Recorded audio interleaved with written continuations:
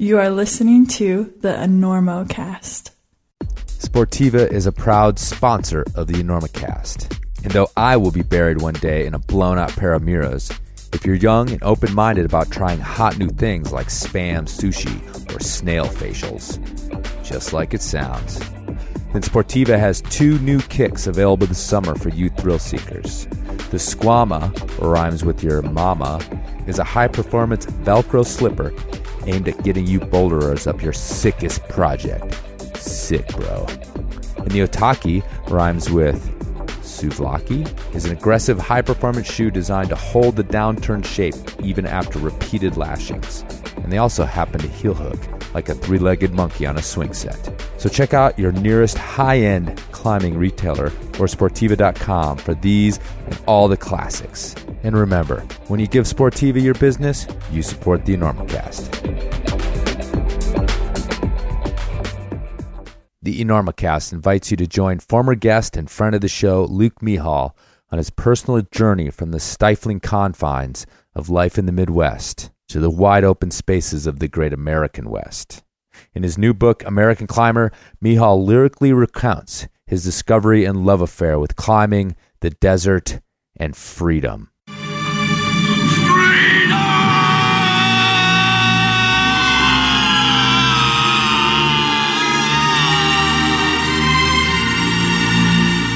If you're wondering where all the soul climbers have gone, then look no further than Luke Mihal's American Climber, available at Amazon.com, or get in touch with Luke himself at ClimbingZine.com. I'm sure he'd love to chat. And if you're a lovely lady, he might even write you some too soon poetry. We gotta get Listen, where you playing in town? You playing here? We're doing the Normo Dome, whatever it is. It's terrific. Oh, It's yeah, a big house. We place, sold that it out. side of town. That's a Very big nice. place. You sold What's it that, out. 20,000 seats? We really should. Look, you better get up there before you panic. Those pens are loose. You're very good. I have really enjoyed climbing with you. We'll make it. I don't think so. But we shall continue with style.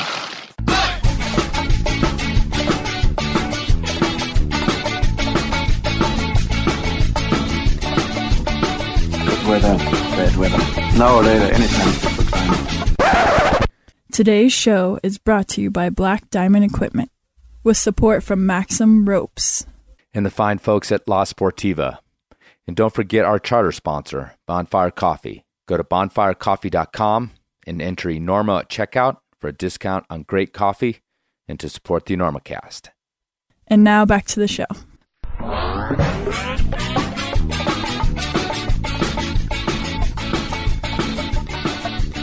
Hello and welcome to the Enormocast. This is your host, Chris Kalous. It is June 26th, about 11 p.m. here in the Colorado Mountains. This is episode 107 of the Enormocast, a conversation with the mysterious Mike Libecki. Is he mysterious? I don't know. We talk about that. He does wear wacky masks on top of mountains. That's a bit mysterious. Only business today on the intro is, I want to once again remind you that the Lander Climbing Festival is coming up. That is coming up July 14th through the 16th or 17th or 15th, 16th, 17th, something like that. That weekend it is happening. All the things are happening. Dancing, speakers, climbers, climbing. Maybe you're climbing. Maybe it's too hot to go climbing, so you go to the crazy water slide up the up Sinks Canyon or whatever. Lots of cool stuff going on up there. I'll be up there with the entourage. Please come say hi. That is the Climbers Fest information at climbersfestival.org. Go check that out. The other thing I want to remind you is that if you do love the Enormocast, or even if you only sort of like it, even if you're a bit lukewarm about the Enormocast, but you listen, maybe you hate listen, like I hate watch the last season of Walking Dead. I just got more angry at that show as it went on because everybody was acting so stupid. Quit walking backwards. Who walks backwards? No one in the real world walks backwards. And how do zombies who are normally so loud get quiet all of a sudden? I don't understand. Anyway, hopefully you don't hate listening to the Enormocast. But even if you do, if you listen, you can help out, you can donate, you can do all sorts of things to keep this thing going, including supporting our sponsors and putting up with those commercials. But please consider going to enormocast.com, clicking on the Help Out tab, And if you want to donate, there's all sorts of things you can do that just take a little bit of your time that help the podcast. So please consider doing that. The podcast rolls on like glaciers used to roll on before they started melting. Anyway, we even talk about dead polar bears on this one. Oh, and while we're at it, I haven't been able to fit in the commercials for Peter Gilroy and Belay Specs. So please remember that you can get fantastic climbing-inspired jewelry from Peter W. Gilroy at peterwgilroy.com. Awesome stuff, not just jewelry, hats, belt buckles, money clips. But yeah, go check it out even if you not quite into that stuff. It might blow you away. So besides, it makes great gifts for people. Enter eNormo at checkout for a discount at peterwgilroy.com. And don't forget Phil at belayspecs.com. Enter eNormoCast over there to get a discount on these amazing neck-saving devices. And remember, Peter and Phil are both the little guy out there making it happen, making a living in the climbing world. So support them, please. All right, let's get to it. Mike Libecki. Mike Libecki, amazing guy, like super overstokered all the time. I actually didn't know too much about Mike. His name just pops up now and again. I think maybe the climbing world doesn't pay attention to him all the time because he's not always on climbing expeditions. But when he is, he's kicking ass and getting some serious stuff done in faraway places. First ascents all over the world. A lot of them done solo. A lot of them super big and super gnarly. Really fun to talk to this guy. He was very enthusiastic about doing the eNormoCast, even though he wasn't super familiar with it. He was one of those guys that when I emailed him, I basically got a reply instantly that just said yes in capital letters. So I always love that. I always like the folks who are on board from the beginning, and I think we got a good one here. So hope you guys enjoy it and are inspired by this guy to go out and get it done in your own life. And besides, Mike's also been adventuring with his daughter, and so that's inspiring to me because someday in the future when the eNormo baby's moving his limbs in a fashion that does not appear to be completely random, we'll be out adventuring together ourselves. All right, to cop Mike Libecki's catchphrase, don't ration the passion, people.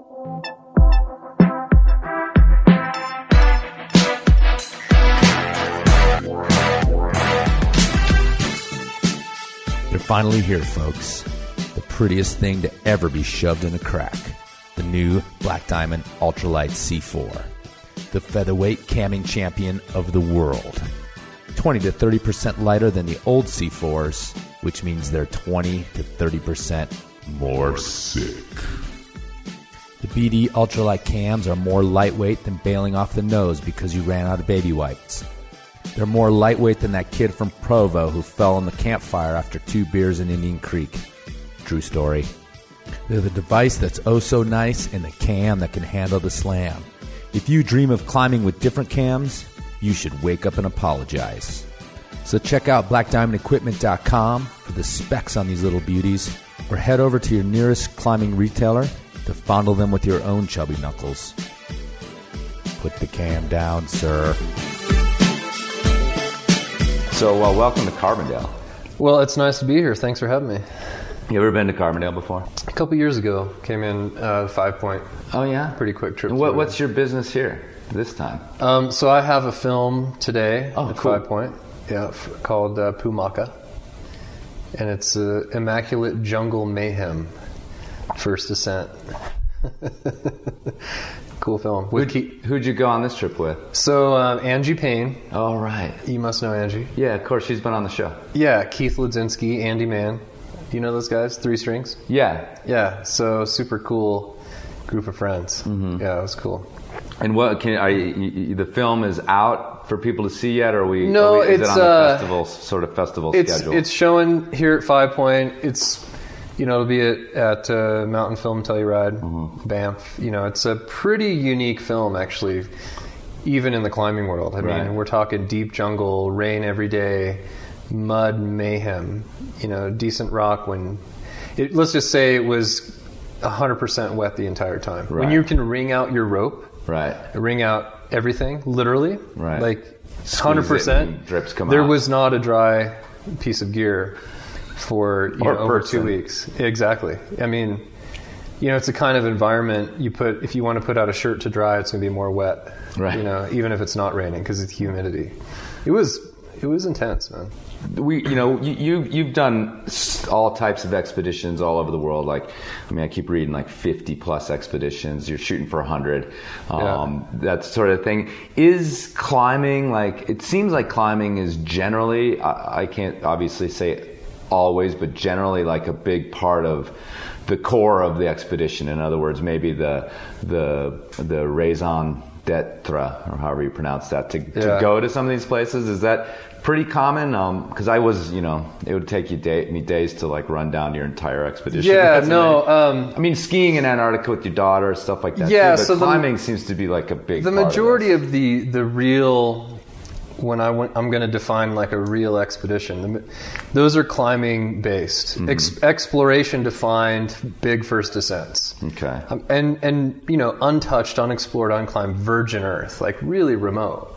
And so there are some trips that are still an expedition in a category that, taking my 11-year-old daughter to ski in Antarctica. That was real. That was a very real deal.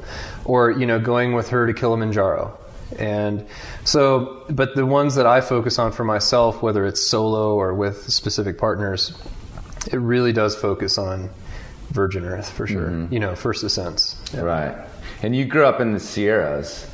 I grew up, less than 30 miles from Yosemite. Right. And then we lived in the mountains where, the whole Bigfoot phase when I was growing up, Bigfoot was out in the forest and near Oakhurst, not far from just Yosemite. outside the valley, yeah. Yeah, and then there were too many rattlesnakes for my mom, so we moved down to Clovis, which is, just right by the foothills of the Sierra. Right. And then ended up living there. Yeah. What did your first climbing look like?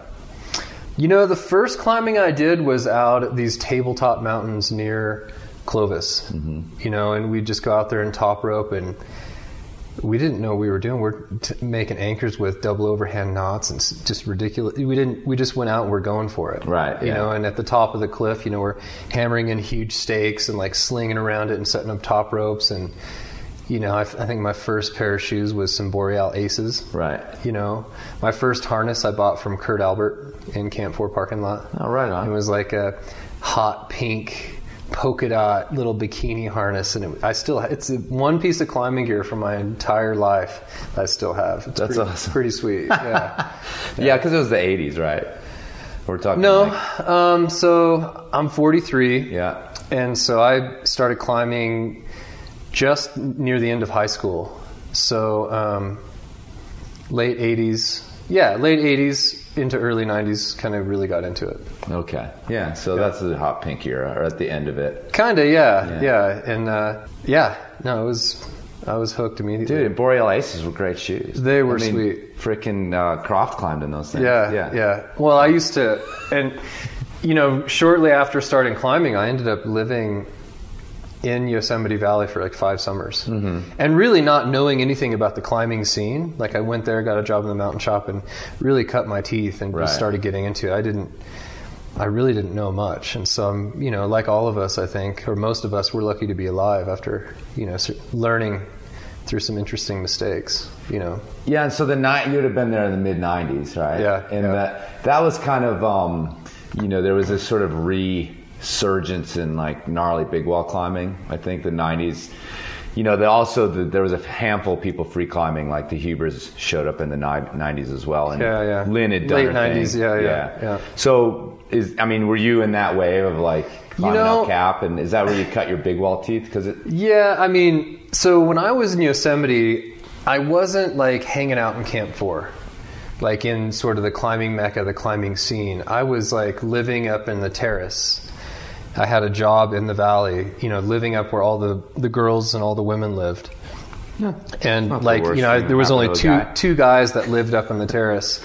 And I had my friends. We were sort of loners, rebels, kind of the whole thing. We just kind of did our own thing. And I would say the majority of climbing partners I had were from the board at Camp 4. from Austria, from Japan, from Korea. Like, I would just go and, people would always put up looking for partner. And I would just connect with, all kinds of different people from around the world. And then working in the mountain shop, at that time, there wasn't really any climbers working in there, which was kind of interesting. So I was the one in there I was there to climb. Okay. And so I'd always meet foreigners coming into the mountain shop, like looking at guidebooks or blah, blah, blah. And I would just end up mainly climbing with a lot of tourists and a lot of people who are traveling there to climb. It was really pretty cool. Yeah, like not tourists, like, you're just... Climbing tourists. Yeah, exactly. People visiting Yosemite to climb at any level. Right. Like, they're like, oh, I wonder, how to find snake deck. I'm like, oh, I'll go run up there with you. Or, I want to climb the, lunar eclipse on El Cap. I'm like, oh, I'll do it with you. It's just kind of like any opportunity of climbing, I was pretty psyched on. Right. Anything, actually. Yeah, it was pretty cool. So when did you sort of switch modes or like throw this expedition style thing into the mix? Yeah, so in Yosemite, of course, climbing all the different formations, free climbing, aid climbing, from Ribbon Falls to Watkins to all the, every formation, all the major formations. And then, started soloing El Cap and learning how to aid solo. I just kind of got psyched on it, like, oh, this would be pretty cool. Seeing someone else soloing El Cap and, oh, I'd like to try that. And then just, going down and training at Cookie Cliff and doing one pitch aid stuff and then, so that was, early mid 90s where sort of the big Baffin Island, thing took off where, Baffin Island, the walls, and, people started going to Baffin. And then that's what really started it for me was, I want to go to Baffin, because that was kind of what was happening in the magazines, like, oh, Polar Sunspire and, it was happening. Right. And so, I did my first trip to Baffin in 97 and then ended up going 5 years in a row to Baffin. Really? Yeah, so 97, 98, 99, 2000. Yeah, it's 5 years in a row to Baffin. So what, it seems like to me, looking back at that era, and even, there was just a film in the film festival yesterday, Shane and Dave's film about climbing up there last year or 2 years ago, whenever it was. Yeah. And the film is definitely about a lot of the hardship of climbing up there. And I've known a fair few people who've gone up and they got their route done, ticked the Baffin Island thing.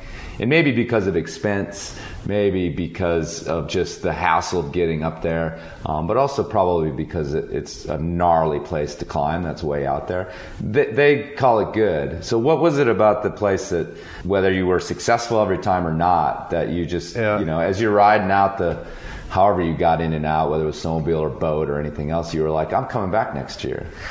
Baffin created what I would call OECD. Okay, and that's obsessive expedition climbing disorder. Okay.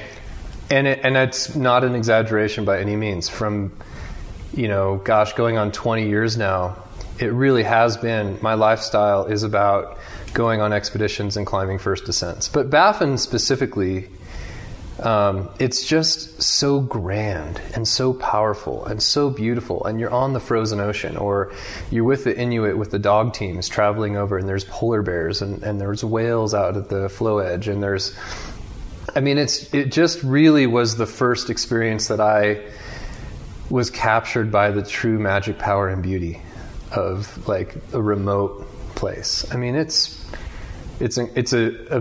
went back a couple years ago again for my 6th trip there. And I mean, it's just never gets old. It's sort of like a love affair that I've had with Baffin, where it was like I just was in love, and then it was time to start seeing new places and new people. But really, I mean, for me, it's just, I'd go back to Baffin anytime, Did you do solo missions up there? Yeah, so I did. In 99, I soloed the ship's prow. Okay. Yeah, which is incredible formation. Right. And so, but that's the thing. Every trip I've done to Baffin has been different. So I went there with Josh Helling and Russell Mitrovich, and we did the Walker Citadel, which is like 4,400 feet. I mean, you're talking, when you do a wall that's 1,000 feet taller than El Cap, it's pretty incredible. And we spent this was 98, so it was like the days of slow is fast capsule style climbing, and we spent literally 30 nights without touching the ground on the side of the wall. Right. And half that time was spent in storms, but 3 guys in one portaledge for that long, that's some memories that you'll never forget. Yeah. And then 99 was solo, so it was a different trip, a different challenge. I went up there with John Middendorf and a crew, and we did like a TV show. So that was like a whole, we climbed the Finn. And so there was always a different sort of energy and vibe to go back to Baffin. And there's so much to do there. I mean, it's... and then, one of the years I was hired as a guide for the Red Bull base jumping team. Okay. And so, because I had been going to Baffin, they're like, oh, yeah, you should get Libecki to like figure all the logistics out. And I knew how to get a helicopter out there and all this stuff. And so I got kind of a cool opportunity to do that, meet Shane McConkey. Right. And so he and I connected really well and became friends on that trip.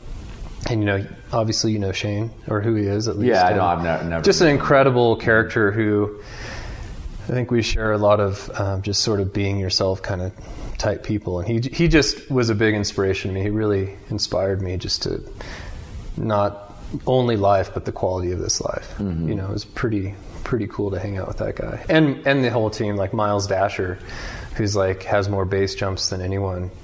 He's a good friend and huge inspiration to me about just asking that question, the why, ration, passion kind of thing. So it's really cool how each trip can change your life, or that you meet a new person that could change your path forever. And those guys really did. Really pretty powerful. I mean, if you were in this era, like your early 20s, mid-20s, did you have in your mind like a division, like, oh, okay, I'm going to do these expeditions, like most people, I'll probably do them for a little while and then I'll find something else to do.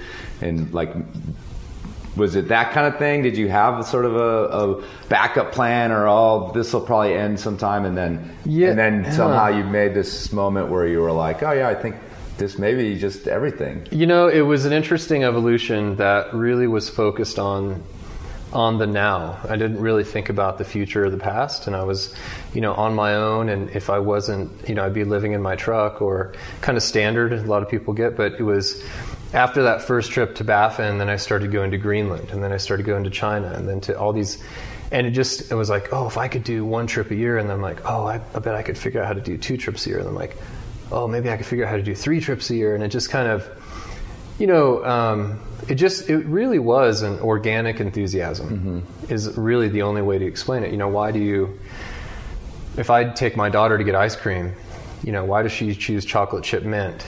And why do I choose chocolate and peanut butter? I don't know. It's just, that's what we love, right? Right. There's no real, how do you really get down to the bottom of why we make our choices? But I think that answer is organic enthusiasm. Like that's what you're stoked on. Right. For whatever, the sunsets, the climbing, the people, the flora, the fauna, the culture, whatever it is.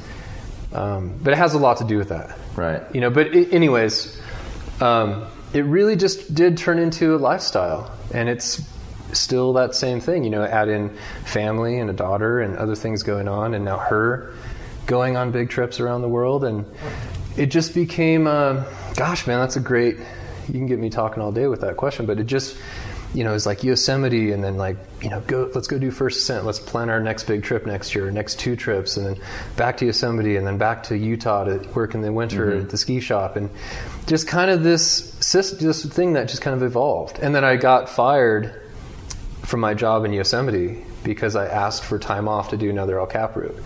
And my boss was like, you can have the time off.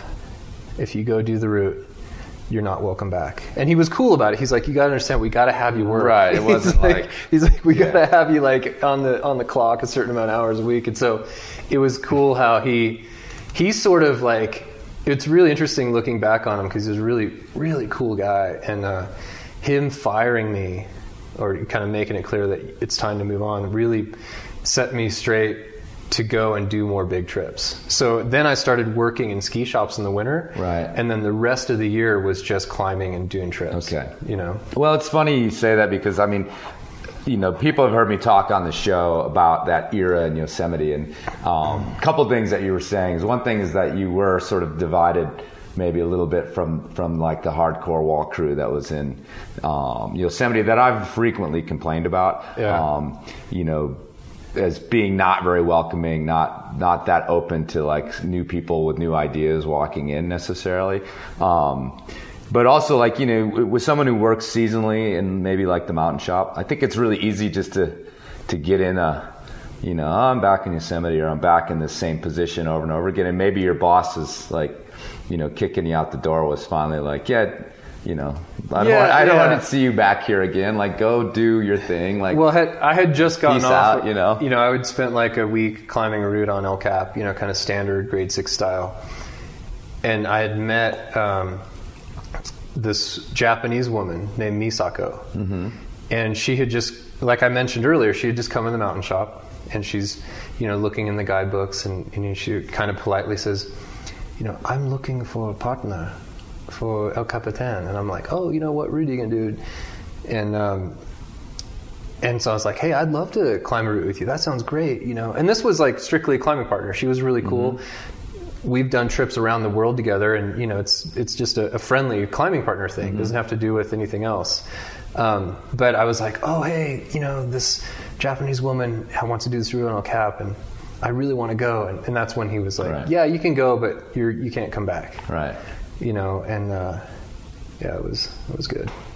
Anyways. Well, just thinking about like paths and splitting off, you can look into a life and definitely find these places where either you made a decision or someone pushed you into making a decision. And maybe at the time you might have been like, oh, well, how am I going to make money? Or, maybe at the time you're just like, great, I'm out of here. No, but I always had a plan for how to make money. So, I'd always work seasonally. Mm-hmm. And so I knew about climbing and I knew about snowboarding and skiing because that was my entire life. And so I knew I had a great job at Snowbird in Utah. So I'd work all winter and then take off spring, summer, fall. And I'd come back, work all winter, and then ended up going to Alta, as I mentioned to you. So Little Cottonwood Canyon really has been, a big part of my life for a long time.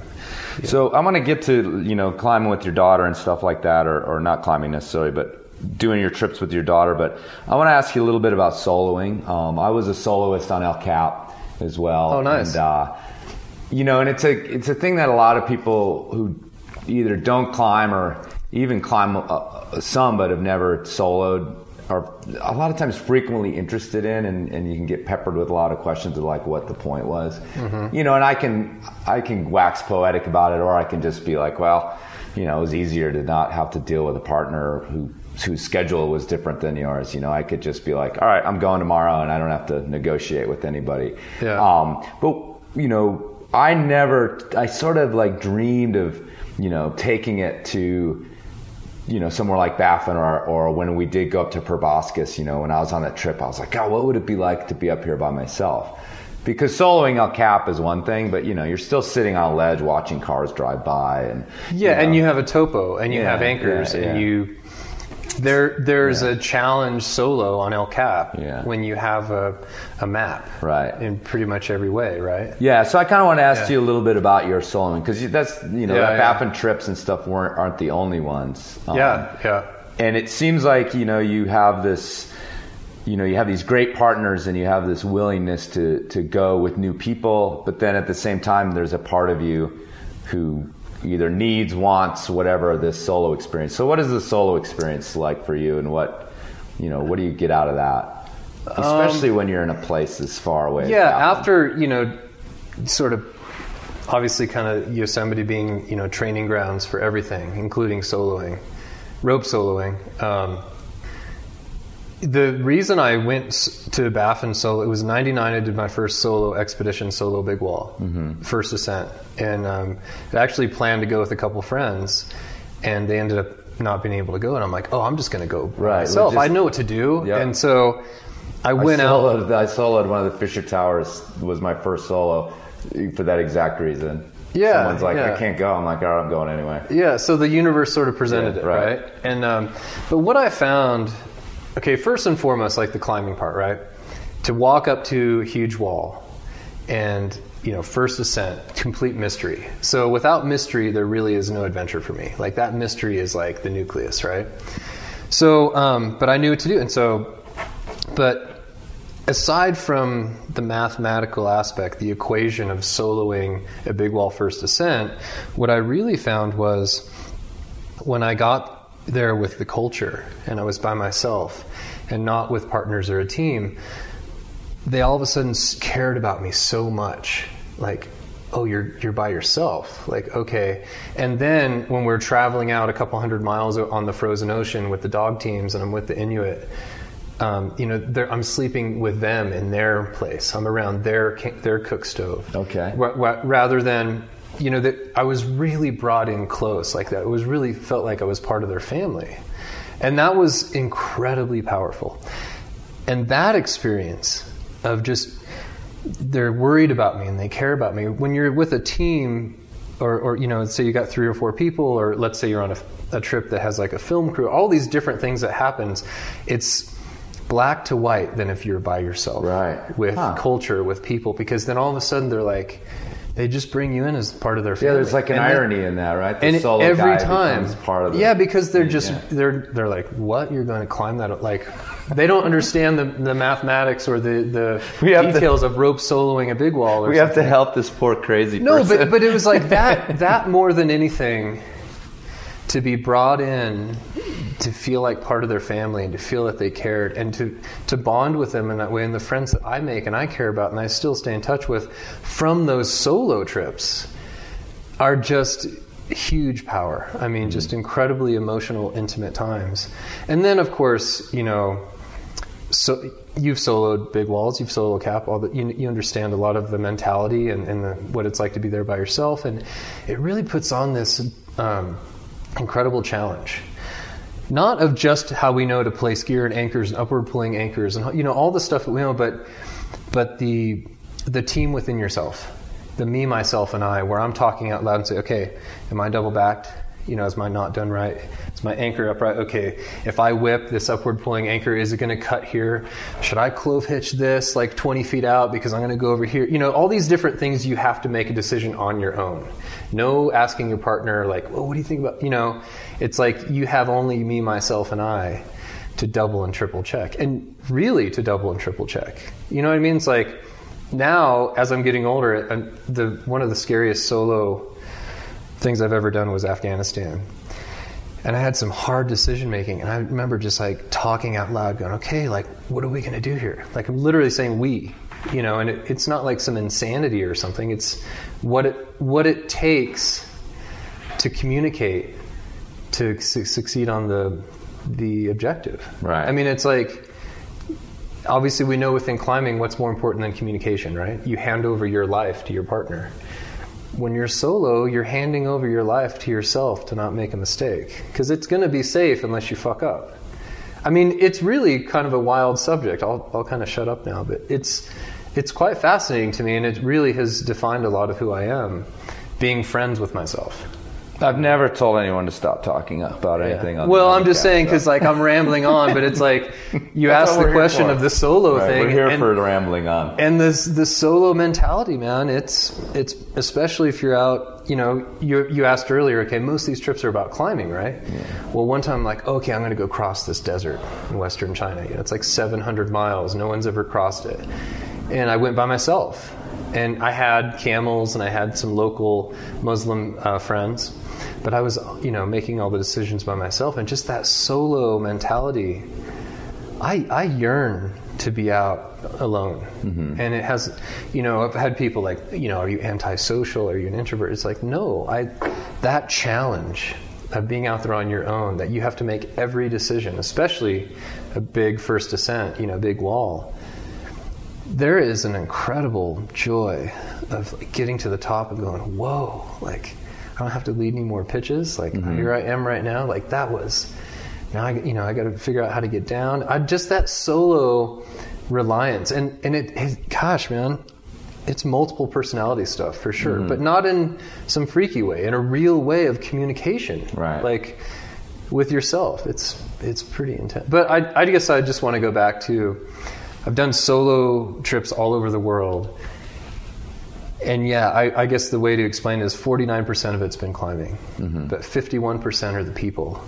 and being taken deep into their culture, into their family, and sleeping with, 12 people around a campfire in their yurt, as to where if it was a team, we would be in our own tent over here, separated. And just that solo, I love going and just becoming part of people's families. And it's beautiful because that's pretty much how all cultures are. They're the most hospitable, wonderful, kind of tribal or nomadic. I mean, they're just so loving and so caring. And I've never felt a deeper connection than being alone on trips, like that.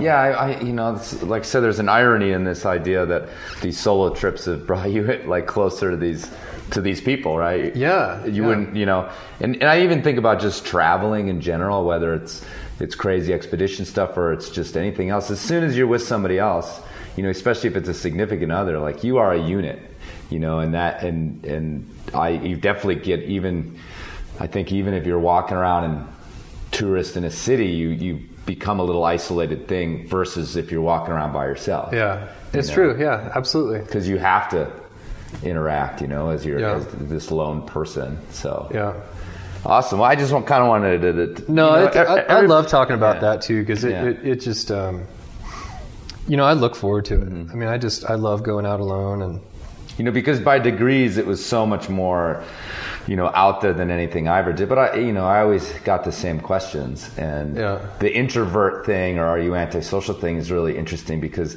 I think part of that person, the me, myself, and I, one of those people in me is an introverted antisocial part. But most of my friends find it sort of ironic or strange because in so many other parts of my life like this, I'm like completely the networker, outgoing, gregarious guy. But that other person's in there too, and he was up on those walls and loved it and was like, I want to make all the decisions, So I don't know.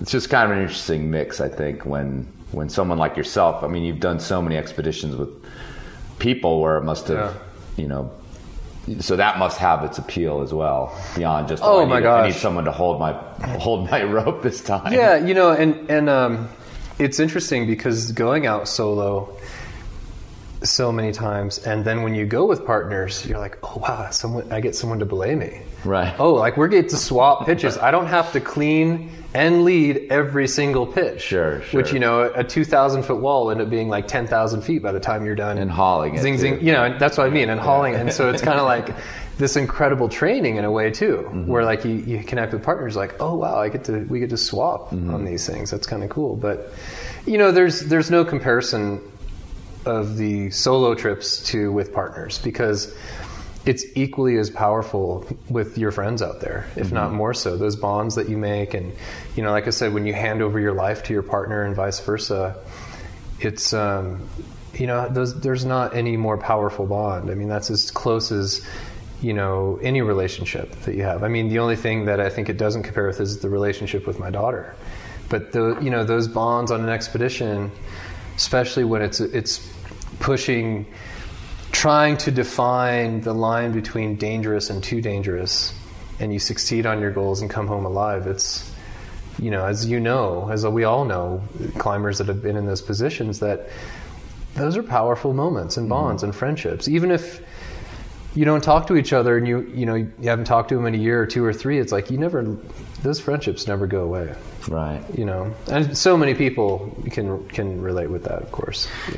So with this OECD, this idea that you have an addiction to this sort of thing, and we've talked about this on the show, many times. I bet. Yeah, I bet. And sometimes in terms of the negative, because obviously as soon as you talk about addiction, your mind goes to drug addiction and Well, if you look at addiction in the dictionary, right, it mentions the addiction as a negative aspect, like it's hurting your life or others. Right. So I think you have to call it a healthy addiction, right, or just an obsession, right? Because addiction really does say it's like detrimental, and I don't know how this obsessive expedition climbing disorder really is negative, but if you think about it,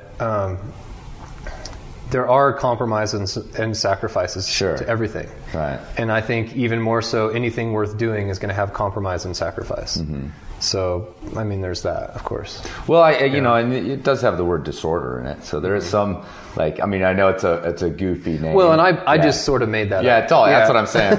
But well, I guess what I was getting at is that, you know, it can be. And I've interviewed plenty of people on here who will openly say that, well, I missed out on this, or you know, this sort of thing in my life. So I guess I'm asking you, you know, about that balance and whether or not it's ever been gotten so tricky that you started to question it, and if not, then how is it that you've created this balance? You have an 11-year-old daughter now. Well, she's 13 now. Or 13. Oh yeah, she just turned 13. Right? So I know they get here's touchy about that. But yeah, so talk to me a little bit about balance, because, to interrupt you real quick, but it's a question that a lot of listeners have, whether I'm interviewing Tommy or your friend Ethan, who talked about being on an expedition with you. Yeah.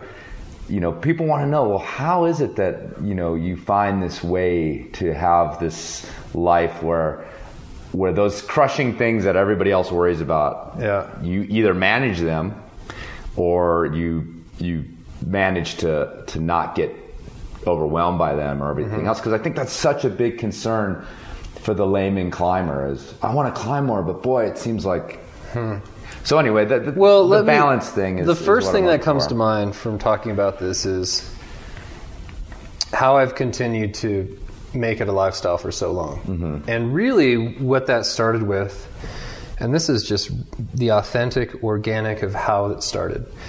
When I decided, because, you know, I was starting my first year of college, and all I could think about was climbing. I'd started climbing in the last year or two, recreational with friends, and I just wanted to move to Yosemite.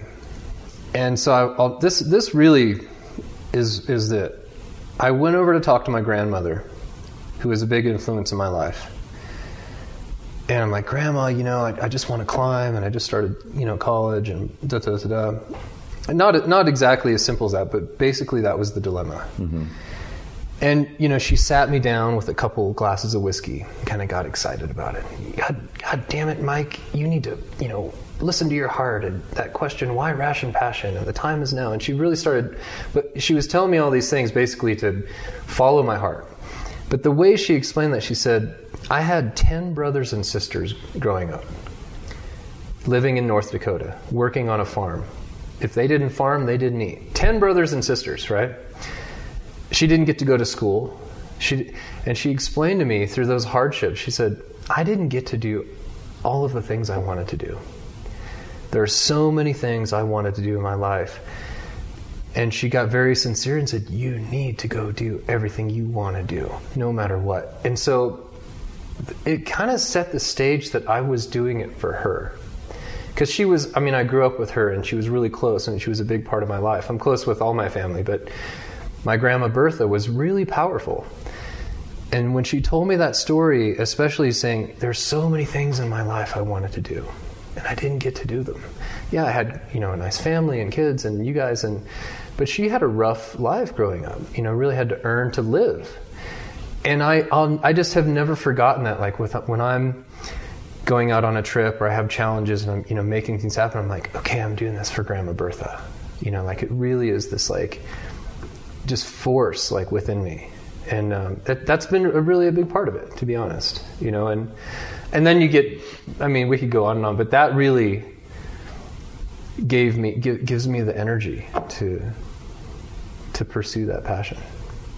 Yeah, it's interesting you say energy, because just, you know, I watched some of the stuff, especially about you and your daughter, and working up to the expedition to Antarctica and stuff, you know, and your commitment to her life and her school and her soccer.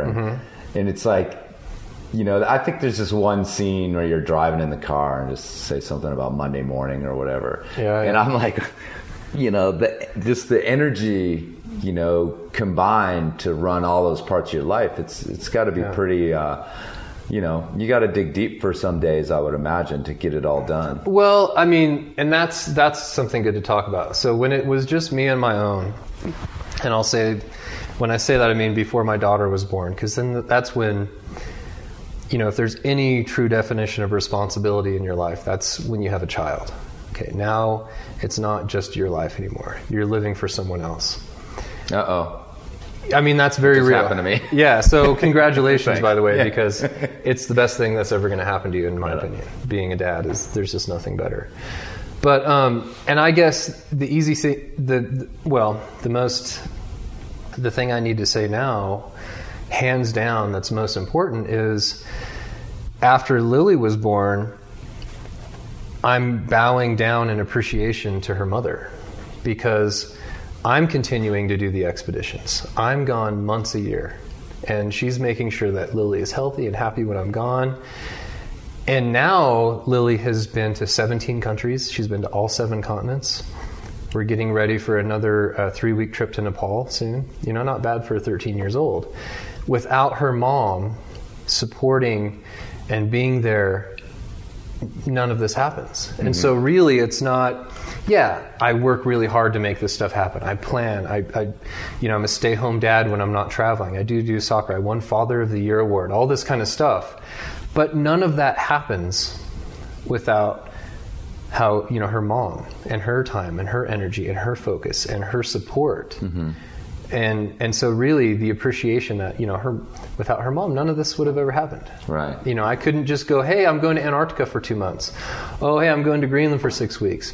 Oh, I've been home 2 weeks. Oh, I'm off to Madagascar. I'm off to Venezuela. And that's what it's like. I mean, I'm going. I mean, that's over 65 expeditions now. That's, if you do the math, that's a lot of trips every year. Yeah. And so I'm just going to make that very clear that, her mom, the support of her mom is really the huge appreciation, mm-hmm. And I mean, that's really, I work hard, I can plan, I can do, and, I don't have a trust fund. Right. I don't have any family money at all. I've worked for every single thing I've ever done, every single thing that I have. And at one point early on, with the obsession to expeditions, I had over $42,000 on credit cards from expedition expenses, and I never worried about it. I came back and I'd work 6 days a week in the ski shop. Hey, I'll take your shift. I'll take your shift. I'll take your shift. Head down for 4.5 months, back out on credit cards, traveling around the world in the early days. Right. And so that's one thing I like to talk about, because I found that there's a lot of haters out there. Yeah, well, when you said when you just dropped the trust fund thing, because it's like I've had people like, mm-hmm. and it's I'm going to tell you a quick story about it. So I remember someone's like, oh hey, somebody was kind of giving you shit on Super Topo or something, and I'm like, oh, we've been down the Super Topo road. So I look it up, and it's like, the only reason Libecki can do this is because he's got daddy's money and blah blah blah. And I really struck a nerve. Like, it really touched a nerve with me. Like, I'm not this social media guy, and I'm in social media, but I'm just sort of whatever. And to hear somebody slandering me that I don't even know who it is, and that I worked my ass off to make this stuff happen. I mean, there's no family money coming. I mean, no one pays for my trips but me and the outdoor community and grants that I've got, and just, really focusing on it. But I ended up, I don't remember the guy's name. It wasn't you, was it? No. Anyways, no. It might have been a minor version of me doing things like that, but no. So here's the thing. I went on Super Topo, and I'm like, hey, I just saw that. Who are you?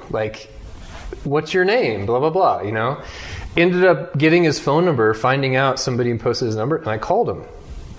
I wish I could remember his name. I'm like, hey man, this is Mike Libecki, and I saw that you just, were saying that the only reason I can do this because I have, daddy's money trust fund. I'm like, well, dude, I work my ass off, and if you saw my 4 credit cards right now, and I'm like, I just want to let you know, I think you're a dick for slandering me. And it was this powerful conversation, because he was like, man, I'm going to apologize. I'm stuck in this job. I want to go to Baffin. I want to go to Greenland. And he's like, I just let my anger out on you. I took it out on you. And it was like this great conversation where we ended up being like, right on, dude. Like, you know, and having a positive ending. But it was the first time I sort of got slandered about something I love to do. And I used to, you know, it was like, I guess I always felt like the climbing community is like all our bros and sisters and family and camaraderie and joy. And now over the years, I'm like, oh my gosh, like there's some seriously angry people out there with a lot of shit to say. And it's like, we're all in this together in my mind. Like I'm, you know, this utter optimist of joy and, you know, and it's like, that was my first experience of it being like, whoa. Well, either you know, way, like, anyways. Well, you know, you said, you dropped it in the conversation a minute ago about the trust fund. Like, it's not a trust fund because, and I knew when you said that there was probably a background because for whatever reason, it's like it's the thing that makes people mad the most. And the other thing I always think is like, well, so what? He's lucky. I mean, there's so many people that have some family money help and they don't lead interesting lives at all, or they waste it, or they're jerks or whatever. Absolutely. So if he's got a trust fund, like, fuck you, too bad. Like that, he's doing great and you're stuff. right. So, yep. You know, and I've had a listener or a guest on the show, Josh Wharton. You know, we talked about this during his interview as well because he gets accused of the same thing, and it turns out that, you know, he does have a little bit of inheritance because his parents passed away. Like, you know, so it's like, oh, you're going to slander this guy because, you know, and his parents set him up a little bit. Yeah. What, like, you know, I mean, I have friends that climb and do certain things because they do have family support or money. But how can you slander or mock or give anyone shit about a position they're in? Right. And if they're doing good things and they're if they're not hurting someone else, what really can you say about it? But anyways, that was kind of, that touched I'll never forget it because it really touched a nerve because I'm like sitting there, how am I going to pay off these credit cards? And like, and yet I'm like, oh, I'm going on another trip, getting another credit card, begging the bank to just increase it by $5,000 so I can go here. To each their own. But ended up being a really positive thing actually. So.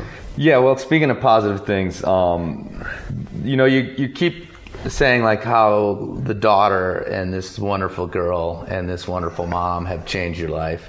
I do want to ask you a little bit, and I asked Tommy about this too a couple episodes ago, is what about risk?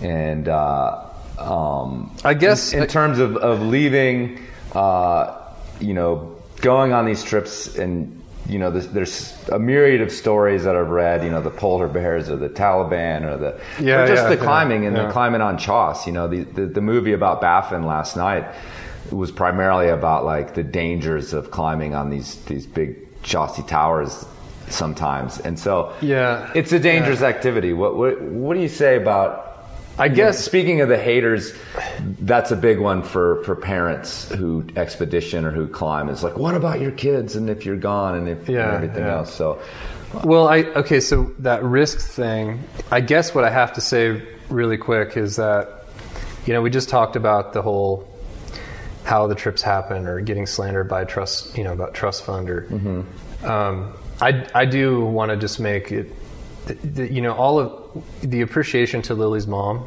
for the support, both when I'm gone or when Lily and I go and she supports that and trusts that. I need to say that so many people in the outdoor industry that we all know, all the companies, all the grants, all the media, it's just, I have to throw a huge shout out to everybody, because without that, none of us get to do this. None of us get to have these sweet cams and carabiners that'll hold a car and the tents. And so it's like, I want to make it very clear the appreciation, you know, for everyone, you sitting here talking with me, all the companies. I mean, it's like this community really does make it possible for Tommy, for everyone, for, you know, people you've talked about, for Ethan, everyone, our community makes everyone else's successes possible. If you think about it, you know, and it's just, that blows me away all the time that we get to go climbing and we get to have our first world problems. And, you know, I mean, it's pretty amazing. And so I just wanted to throw that out there because it's pretty special, you know, that we're sitting here talking about climbing and going to watch some great climbing films this afternoon. And I mean, it's a sweet life. Well, and I actually. So, anyways, I just wanted to. I had to get that out there, you know. Well, last night I talked to Cedar right on stage and made a joking thing because he just showed this video about flying in Mexico and how they were like down there for months waiting for, well, weeks anyway, waiting for the right conditions, but flying every day in this sweet little town. And I said, yeah, how many goats, did you sacrifice to get this in your life? And his joke was like, he's like, some people have trust funds, or rich uncles. And he's like, I just have Uncle North Face, like, supporting my lifestyle and making sure I can do these things. So, it's true. And, and you've been down this road as well, where the sponsorship thing pisses people off for some reason as well at times. And could be another negative thing to come at it. I guess there are definitely politics, but the companies I work with, and I'm not going to say sponsorship. That word doesn't exist. It's reciprocal relationship. Sure. Because we both work hard in a full circle. But I mean, a lot of them, like Mountain Hardware, I've been with since 1999. I mean, going on, 17 years. Cliff Bar, 17 years. I mean, long-standing friendships and family-type relationships where we are creating and celebrating joy and making everyone has to make a living. And so it's very real. These companies are not companies, they're people. Like you and I working and creating joy. And it's pretty special that we're part of it. Right. So anyways. Okay, go back to the risk thing. So you wanted to, so risk is, now that this is a great subject because I know when my daughter was born, it was a really intense year because I had just had the worst expedition moment of my life. I was out on a solo trip to Greenland, and I was out with the Inuit going to this fjord, a few hundred miles by boat, and I watched them murder a polar bear in front of me. And it was like devastating. I was like, I'm going to die on this trip. Like, I just saw this beautiful, powerful, godlike beast murdered in front of me. It was still legal to hunt polar bears in Greenland. It still is today. And I just want to say there's no reason for anyone to be hunting or killing polar bears in today's day and age, even the Inuit people. They're dying off. And so I grew up hunting. This is kind of getting off on another tangent, but there's just no reason to be killing polar bears.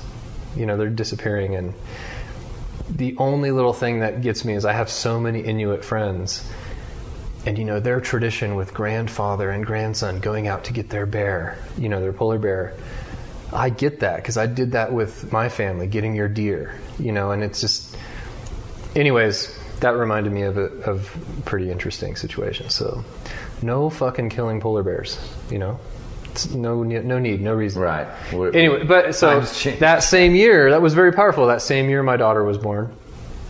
And, people around me said, okay, it's time you had your fun. Right. Kind of thing. And it's like, well, what do you mean?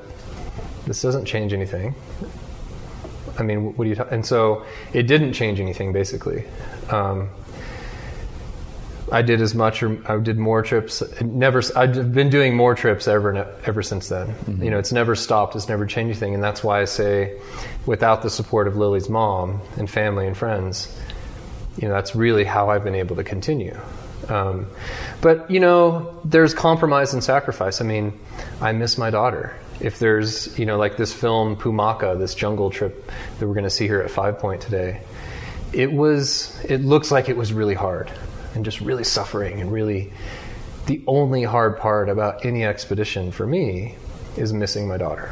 To be completely honest about it, it's like that's really the only part that sucks, is just missing her, and her missing me, calling on the satellite phone, and I'm still going to be gone for 3 weeks, and Daddy, you need to come home right now. You need to come home right now. And it's just, but there's a lot to talk about with that. Right. I've been told that, okay, yeah, you think you're this great dad and blah, blah, blah. Because I feel like I'm a great father. But then people saying, well, how great of a father goes out on suicide mission? And I'm like, you don't understand. It's not it's actually 100% mathematically safe. You just can't fuck up. You just can't make any mistakes. We'll debate that all day. Anyone can debate that all day. But One of the things that, as my daughter's gotten older, I think really the example, if anything else that I've set for her is, you can do anything you want. It's going to take compromise. It's going to take sacrifice. Like anything worth doing. If you want to be a doctor, a lawyer, a veterinarian, a humanitarian, you're going to have to commit to things and compromise other things, sacrifice other things. And so she has learned that I can do anything by example. And I keep telling her, look, I followed my dream. I followed my passion. And that's for me. That's what I did. And so if she can follow her dream, her passion, which she wants to be a humanitarian and save the planet, why not? Of course you can do that. Absolutely you can do that. There is not one reason why you can't do that. Well, I want to go ski in Antarctica. She went and skied in Antarctica. She wants to go climb Kilimanjaro. She went and climbed Kilimanjaro. I'm like, if you work hard, if you earn it, if you put in the time and the energy and the training and the focus and the commitment and set those goals, look what you've done already at 13 years old.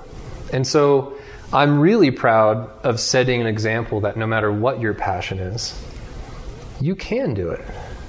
You can. So the risk factor, you mentioned risk. So I'll talk about my daughter and being a dad and everything all day, but I will debate all day long that it's 100% mathematically safe. Even if there was a run-in near the Taliban or a near-death experience, because I have to believe that. Mm-hmm. And there is no summit worth dying for. There is a value in defining that line between dangerous and too dangerous, and looking over the edge of too dangerous and assessing the situation. But with or without a child in my life, with or without being a father, there's no summit worth dying for it either. Mm-hmm. You know, if that makes sense. Yeah. I want to be old. Well, you've got 45 more expeditions to do or whatever, 35 more expeditions. So anyways, that's a fun subject because, you know, I'm really a proud dad, like any parent, mm-hmm. and just,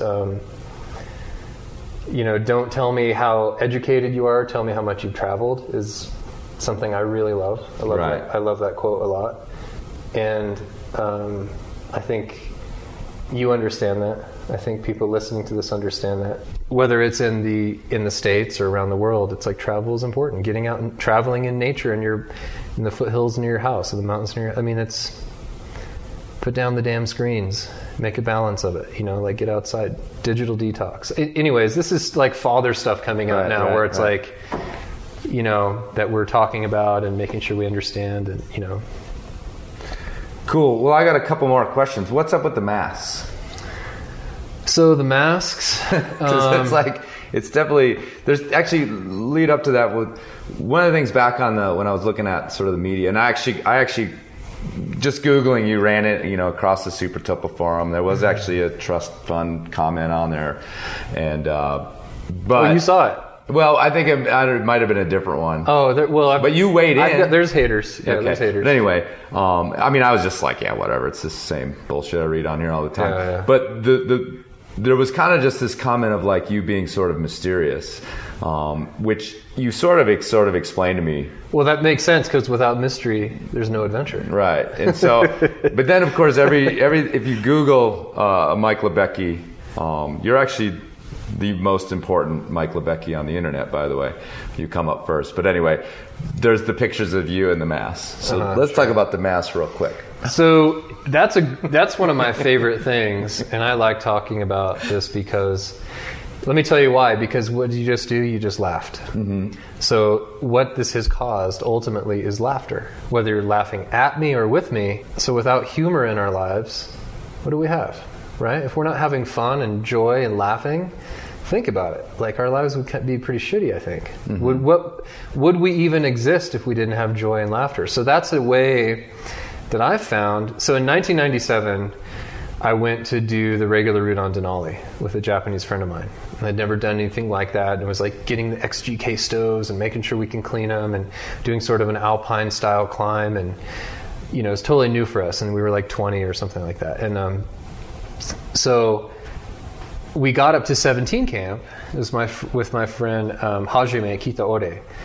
And we got up to 17 camp, and out of out of his pack, because we left our sleds down at 11 actually, maybe 14. Left them at 14, and So out of his pack, he pulls out these full tiger suits. And I'm just like, whoa, like what? I mean, we're talking full head tiger, full suit tiger, you know? Tony the Tiger suit. Yeah, like Japanese style. Yeah, but right. and I'm like, what is this? This is incredible. Like, are you kidding? He's like, Year of Tiger, we will climb Denali, Year of Tiger. You know, I'm like, yes, dude, yes. So we literally like going from 17 camp to the summit, you know, summit day, in our tiger suits.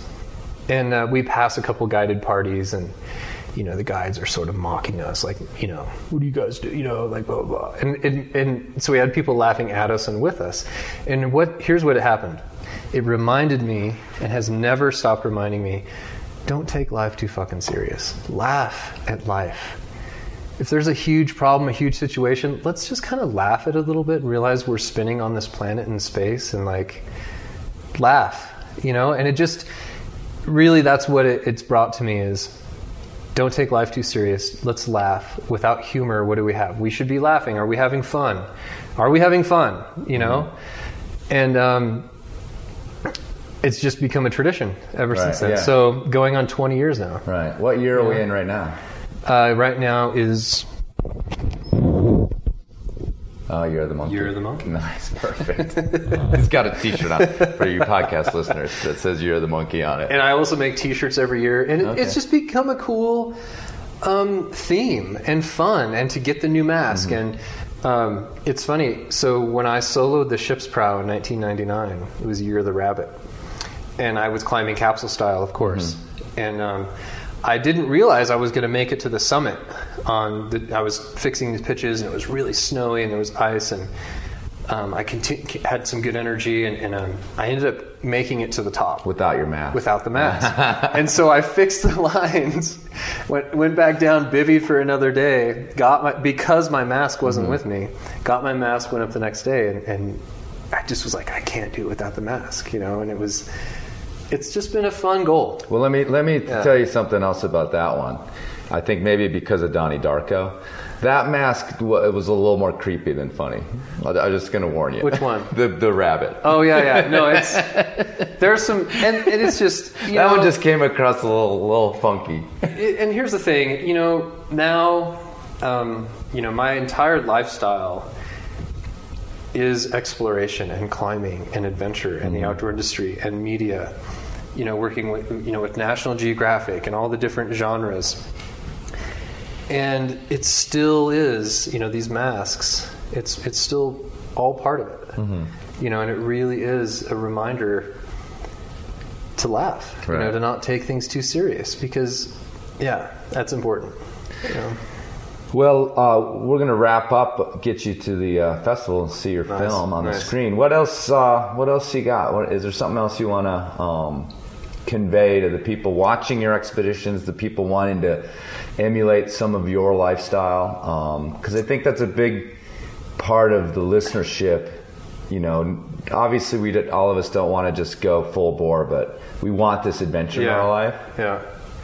I think that remembering that any one of us who are doing these expeditions, or anybody that you hear about or see or read about, or climbing or even mountain biking, surfing, anyone who really has this adventure lifestyle that sort of seems like, whoa, you know, like I want to go on these adventures and stuff. There really is a lot of compromise and sacrifice and you know, that really goes into making it happen. And it's also, I think, you've got to realize there are no excuses. The reasons you have for not going really are excuses if you really want to go on these adventures. You know, if you're going to say, well, I can't because of this, or my job, or this, it's like, though, if you really want to go on some of these adventures, or at whatever level, you know, and people might not like this, but I hear a lot of excuses of not to go. And to really, I hope people realize that the time is now, and that, you know, I think I want to be on that deathbed scenario where the nurse is asking, you know, what did you wish you had done differently? And not a fucking thing, you know. And that's for me personally, but on anyone's relative relationship with the things they want to do, I think that there are a lot of excuses, and that I think so. That might sound kind of negative, but I feel like people need to break out and go get it and do it, and Yeah, and I'm gonna. This is something I was thinking about a while back, and this is sort of a fun little quote that I like to say. And I was reading about Einstein, and he gets this the credit for saying, cold doesn't really exist. It's just the absence of heat. Well, I think that negativity and stress doesn't really exist. It's just the absence of optimism and joy. And with that optimism and joy, you can do anything. Awesome. Well, thanks a lot for sitting down. Okay. I'm glad I shot it. I really just hit Mike up out of the blue with an email and got one of the more enthusiastic responses. But there's one thing I've got to say that you got it. So, hey Lily, it's your dad. I love you and I miss you. Hope you're loving life and that you're crushing the soccer game. See you soon. Thanks, Mike. Thanks, man. All right, thanks for listening. Thanks to Mike for sitting down. Again, very enthusiastic guy.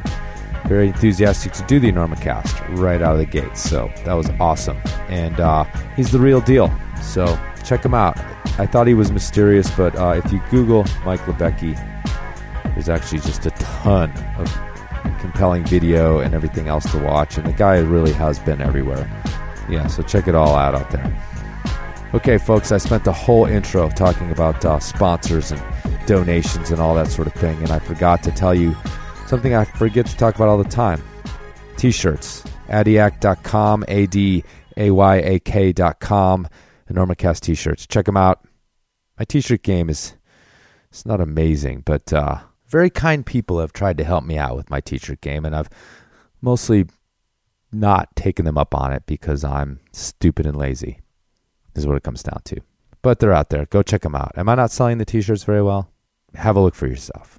You can also just click on the banner at enormocast.com. The T-shirt banner will take you there. Yes. Also remember, you can send an address for free stickers. Please print the address in the email as it would go on the envelope with your name on it. Just exactly the way it looks on the envelope, especially you folks from other countries. And then I can just cut and paste. Very simple. Very easy for me. Chris at enormocast.com. Send it there. Okay. Mike Libecki's catchphrase is don't ration the passion. The Enormocast's catchphrase is, of course, say it with me now, check your fucking knot. Yo.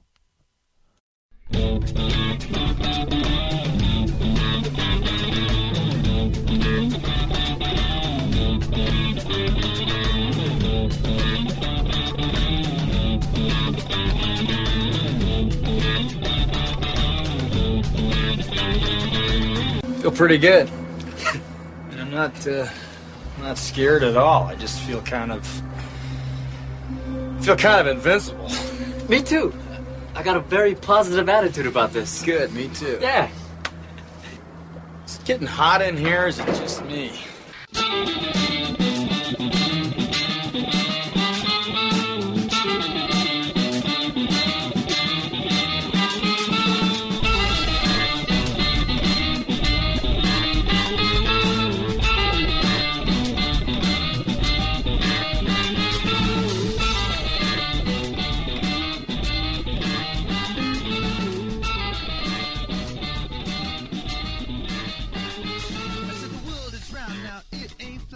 The teachers told me that's where it's at, so I bought